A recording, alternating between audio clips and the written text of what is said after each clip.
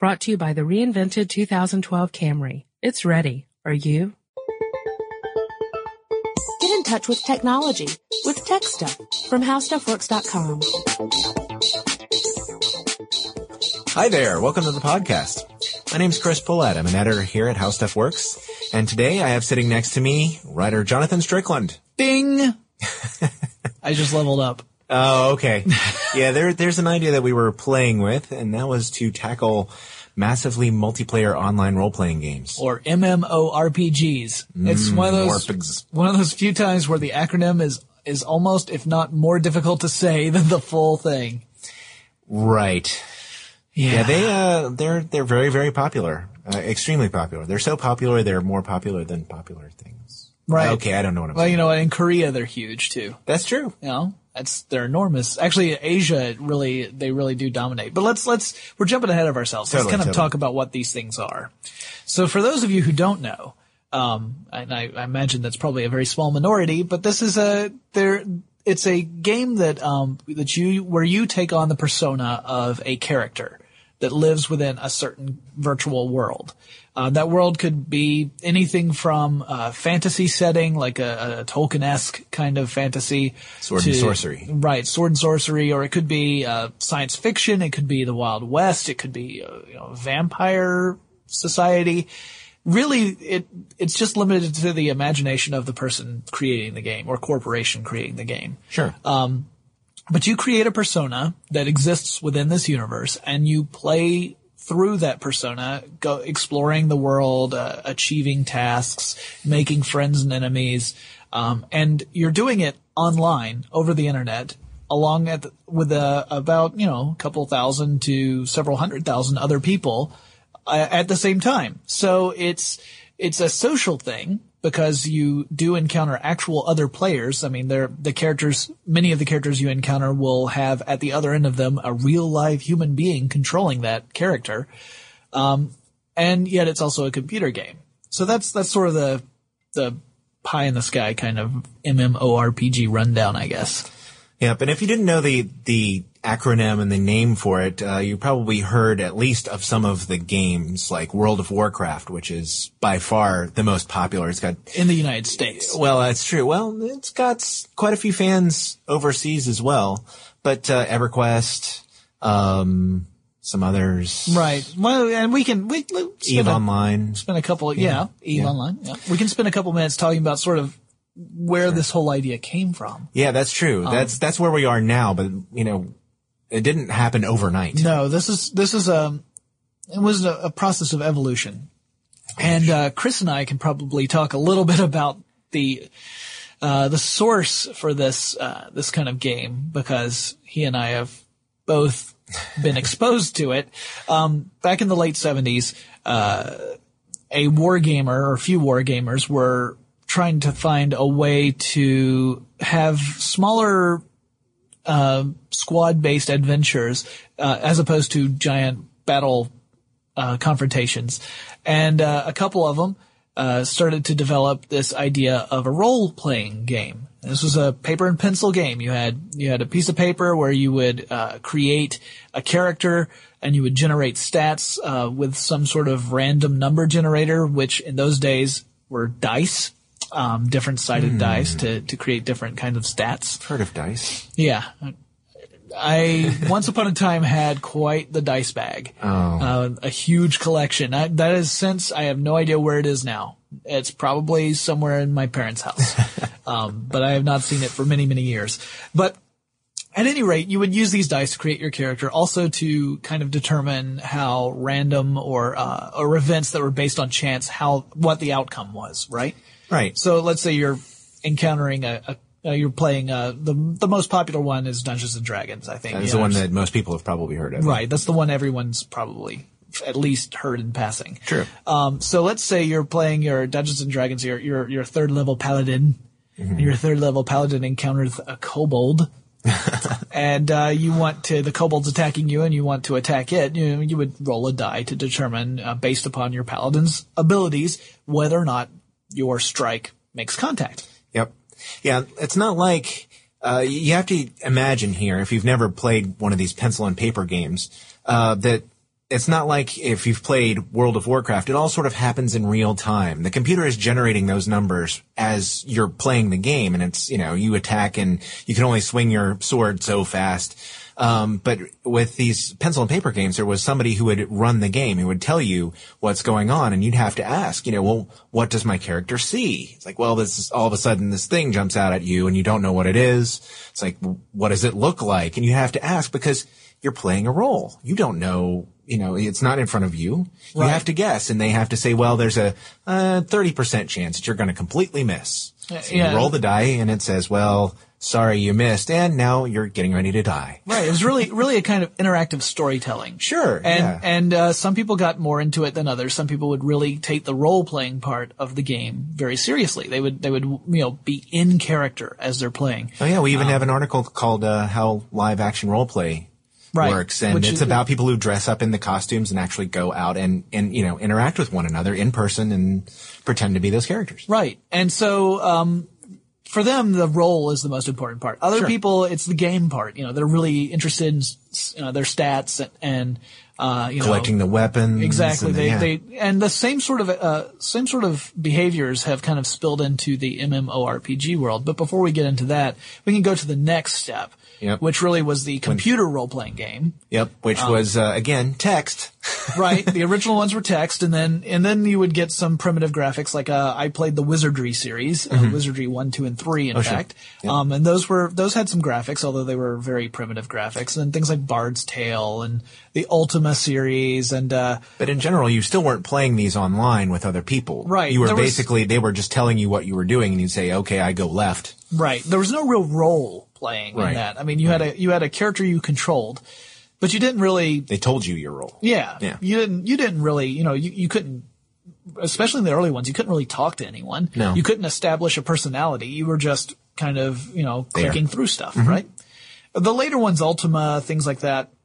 There was a little bit more where you depending on how you talk to people during conversations, it could change the outcome of the game. So that kind of started getting a little bit of a role-playing thing in there, but still it was a one person, one computer experience. So there wasn't any real social interaction. You're just it's this artificial social interaction with these non-player characters that are all controlled by the computer. Mm-hmm.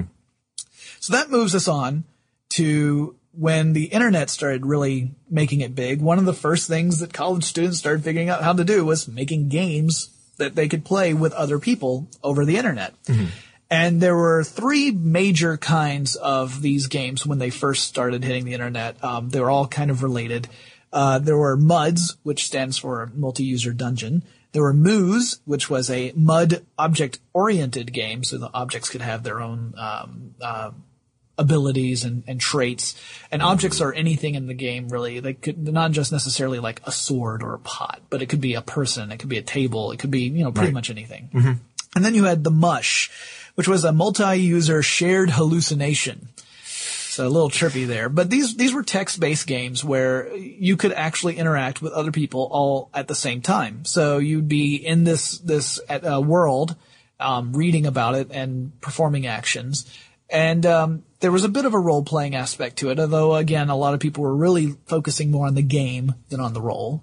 Yeah, and in my experience, a lot of them turned into chat rooms. You'd go into a section of the castle or whatever, and then people would jump out of character and just start talking about whatever and wherever. So it was very much like using some of the IRC type chatting, except that you were theoretically in a castle somewhere, and And some people just chose it, they'd look at it as a challenge to see who could get the highest level the fastest. Right. Again, it's not a lot of role playing there. No, but then, as time went on, there were some game developers who were really determined on bringing this to the next level, which is really adding graphics to it and having at least a 2D, if not 3D kind of experience, so that it made it more immersive. And it wasn't, you weren't just reading text. Because a lot of people just skip over the text anyway. You might have spent 20 minutes writing the perfect room description. Right. But everyone else just wants to see what's the monster that's in there and where's the nearest exit. Yep. So that's when two games in particular really started taking the lead on that. One of them was Ultima Online, which was a project that evolved out of the Ultima game series developed by Richard Garriott, Richard Lord British Garriott. And the other was EverQuest. And for the longest time, those were the two biggies. EverQuest and Ultima Online really battled it out to be the leader. And Ultima Online, I think, had the early edge, but EverQuest quickly overtook them. Ultima Online suffered some problems with griefers, which are players who specifically make it their purpose in life to ruin the good time of everybody else. Right. And these games are what I think of, at least from what I've read, are what I think of as the beginning of the MMORPG economy. Right. Because people started, and this may sound weird to you if you've never played one of these games, but people would start selling virtual items for real cash. There was an article in Wired magazine a few years ago about somebody who was a player on Ultima who had a hoard of weapons and things that he was selling for American dollars. So they would play the game, and there are people, if you look on some of the search engines, you can find a way to play for money. Right. And I think what they're doing, I didn't, it's in a hurry, but I think what they're doing is they pay you to go on, create a character, play through, get some weapons, and then they'll give you cash for those weapons so that they can turn around and get $500 for a +2 sword of cleaving vegetables. Right. There are also people who will play your character for you so that you advance. They'll be experience grinders. Right. Right. Just so that you have a stronger character faster and you don't have to go through the drudgery of leveling up. Which really kind of defeats the whole purpose of a game when you think about it. I mean, they're looking for the reward. It depends on what you're trying to get out of the game. It's a virtual reward. Right. It's not a real reward. The whole point of the game is to enjoy it while you're playing it. If the only enjoyment you get is having the strongest character, how long does that last? That's true. That's true. And there are other examples. Second Life had a crash of its bank system. Right. A few months ago. Of course, Second Life isn't really a role-playing game. Well, it kind of is. I guess in a way. I think of it more of as a virtual environment, but it does definitely have some MMORPG elements to it. Yep. And you do create an avatar. Yeah. And I have a controversial thing I want to mention. Ooh, I don't know. I don't want to take you off the track because you had some things you wanted to talk about. But go ahead. Here's what I think we should rename MMORPGs. I think we should just call them games, because pretty much everything now has some kind of online component to it. You can get a console game like Halo or, some of the sports games and things, and you can play with other people. And essentially maybe you're playing, Madden football with somebody else online. Well, you're playing, the Kansas City Chiefs. Right. It's a role, and to some degree it is a role-playing game. Yeah, you could think of it as a spectrum, I think. I mean, because when I think of role-playing games, I really do think that you're taking on a character, and ideally, if it's a true role-playing game, you're in character. You're playing as that character. You wouldn't be Chris, who happens to be playing the dark elf Mohawk. Right. Like Mr. T. I don't know if you've seen that commercial. It's awesome. Actually, I haven't. But it's, so you would want to be kind of part of this world, right? You're not just someone who's controlling a little guy. It's not like a remote control car, ideally. Right. Ideally, you are an inhabitant of this world. Right. And I think, but even in games that are designed for that, you don't really find that the majority of players treat it that way. There's always a core of players who really are serious about it, and they have a good time and they have fun with each other. Mm-hmm. But there are a lot more people, I think, who just go on there just to, kill a couple of hours. So they're not really into the whole, let me take on this role and play this character. Yeah, I think you have to be, if you're one of the more serious-minded gamers, you have to be a little tolerant of the people who are just there to kill a couple hours. Right, and unfortunately, the people who are just there to kill a couple of hours aren't always tolerant of the core players. No, that's true. When you think about it, it does seem a little strange to run into someone who's it's a real person on the other end of this character, but they're still talking to you kind of funny. Mm-hmm. That there's a disconnect there that's hard to get past. But there are tons of these games out there right now. Yeah, and they're not all, shoot 'em ups. No. There are things like, Puzzle Pirates, which is one of my favorites, Yo-Ho-Ho Puzzle Pirates, in which you solve puzzles to do your duties on the ship with your mates. But everyone talks like a pirate, and they basically there is a chat element of it. It's a casual gaming thing. There are other things like Club Penguin for kids or Hello Kitty Online. Right. You can tell I have a daughter in kindergarten because I'm actually aware of these. Don't make excuses. Oh, stop. I just like pink. And my personal favorite that I'm really interested to see come out, which is supposed to be here in 2009, Lego Universe, in which you can play a Lego minifig. Right. Which is just really cool. But you're right. There's a spectrum. There's everything from, going online to play Capture the Flag in Unreal to, where you're actually one of the soldiers running around or, a little minifig. Yeah, and you've got, I would say that fantasy probably dominates the genre. Easily. You've got things like the Ultima Online, EverQuest, World of Warcraft, Age of Conan, which came out not that long ago. There's Warhammer Online, which is shipping right now, I think, as we're recording this podcast. Lord of the Rings Online. So, there are all these games that kind of stem off of existing licenses as well. I'll tell you one that I almost joined, but then I waited to kind of see how it would go, and then I'm glad I waited because it sounds like I would have been disappointed, was Star Wars Galaxies. Oh, yeah? Because, I'm a big original trilogy Star Wars. I'm going to say that again. Original trilogy Star Wars fan. And just the thought of being able to play, and immediately I was like, I want to be on the Empire. I want to be in the Empire and I want to hunt down those rebel scum. And, which kind of gives you an insight into my personality. Yeah. But it didn't pan out so well, apparently. There were a lot of problems with it. So, I'm glad I kind of took my time. But there are tons of them out there, and pretty much they'll, just like you can find, websites that will cater to just about anything, you can probably find a game that caters to just about any kind of, genre. But be prepared if you're interested in starting these. Not all of them have a giant financial commitment where you have to pay $50 to $100 to buy the game and then load it in. Some of them are free. And they'll give you an opportunity to try the game, or you can play all that you want for free, except you can't access certain features, which is how they lure you in to pay your $10 a month to get access. Well, you can't have the ability to change your character's clothes, but if you paid the $10 a month, you could. Or you won't be able to use this particular really cool sword. Exactly. But if you pay the subscription fee and become a premium member, you totally could. And if you do start doing that, you may find out why the people who played EverQuest used to call it Evercrack. Right. Because as a friend of mine found out as he came in bleary-eyed to work one day, they can be extremely addictive. And all of a sudden it's 4:30 in the morning and you find you've been playing all night. And then you end up doing that every night. Your job performance may suffer. Well, so be warned. If you get into this, there could be some financial commitment to it and, maybe a little lost time. Right. Yeah. Yeah.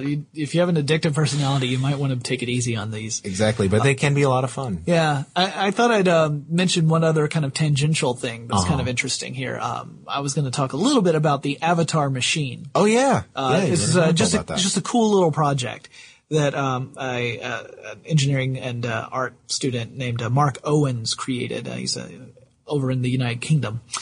And the Avatar machine, the purpose of it was to see because Owens is very interested in the way that people and objects interact and whether or not we imprint an emotional kind of status to certain objects. Sure. And he's done lots of experiments with this, very kind of interesting philosophical experiments. One of them is the Avatar machine. Mm-hmm. And the idea behind it was that he made an observation that people within these worlds often show a lack of empathy toward others. Well, sure, they're not real. Right. You're interacting with a computer-generated character. You're removed from the actual person who is controlling that other character. Right. So it's harder to think of things like, I could be hurting this person's feelings, or I could, how would I feel if this person were doing that, what I'm doing to them, to me?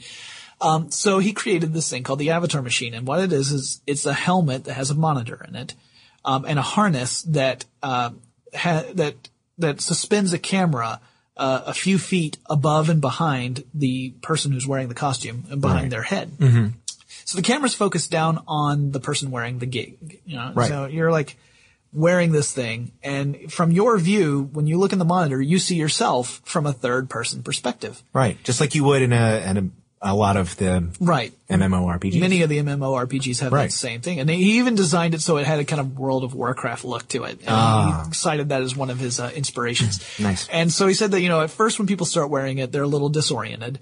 And then they start to move around once they gain a little confidence. It's weird to look at yourself from the third person perspective and then still try and move in a space because, you're not seeing the ground immediately in front of you as you would normally. It's pretty literally an out-of-body experience. It really is. It's a computerized out-of-body experience.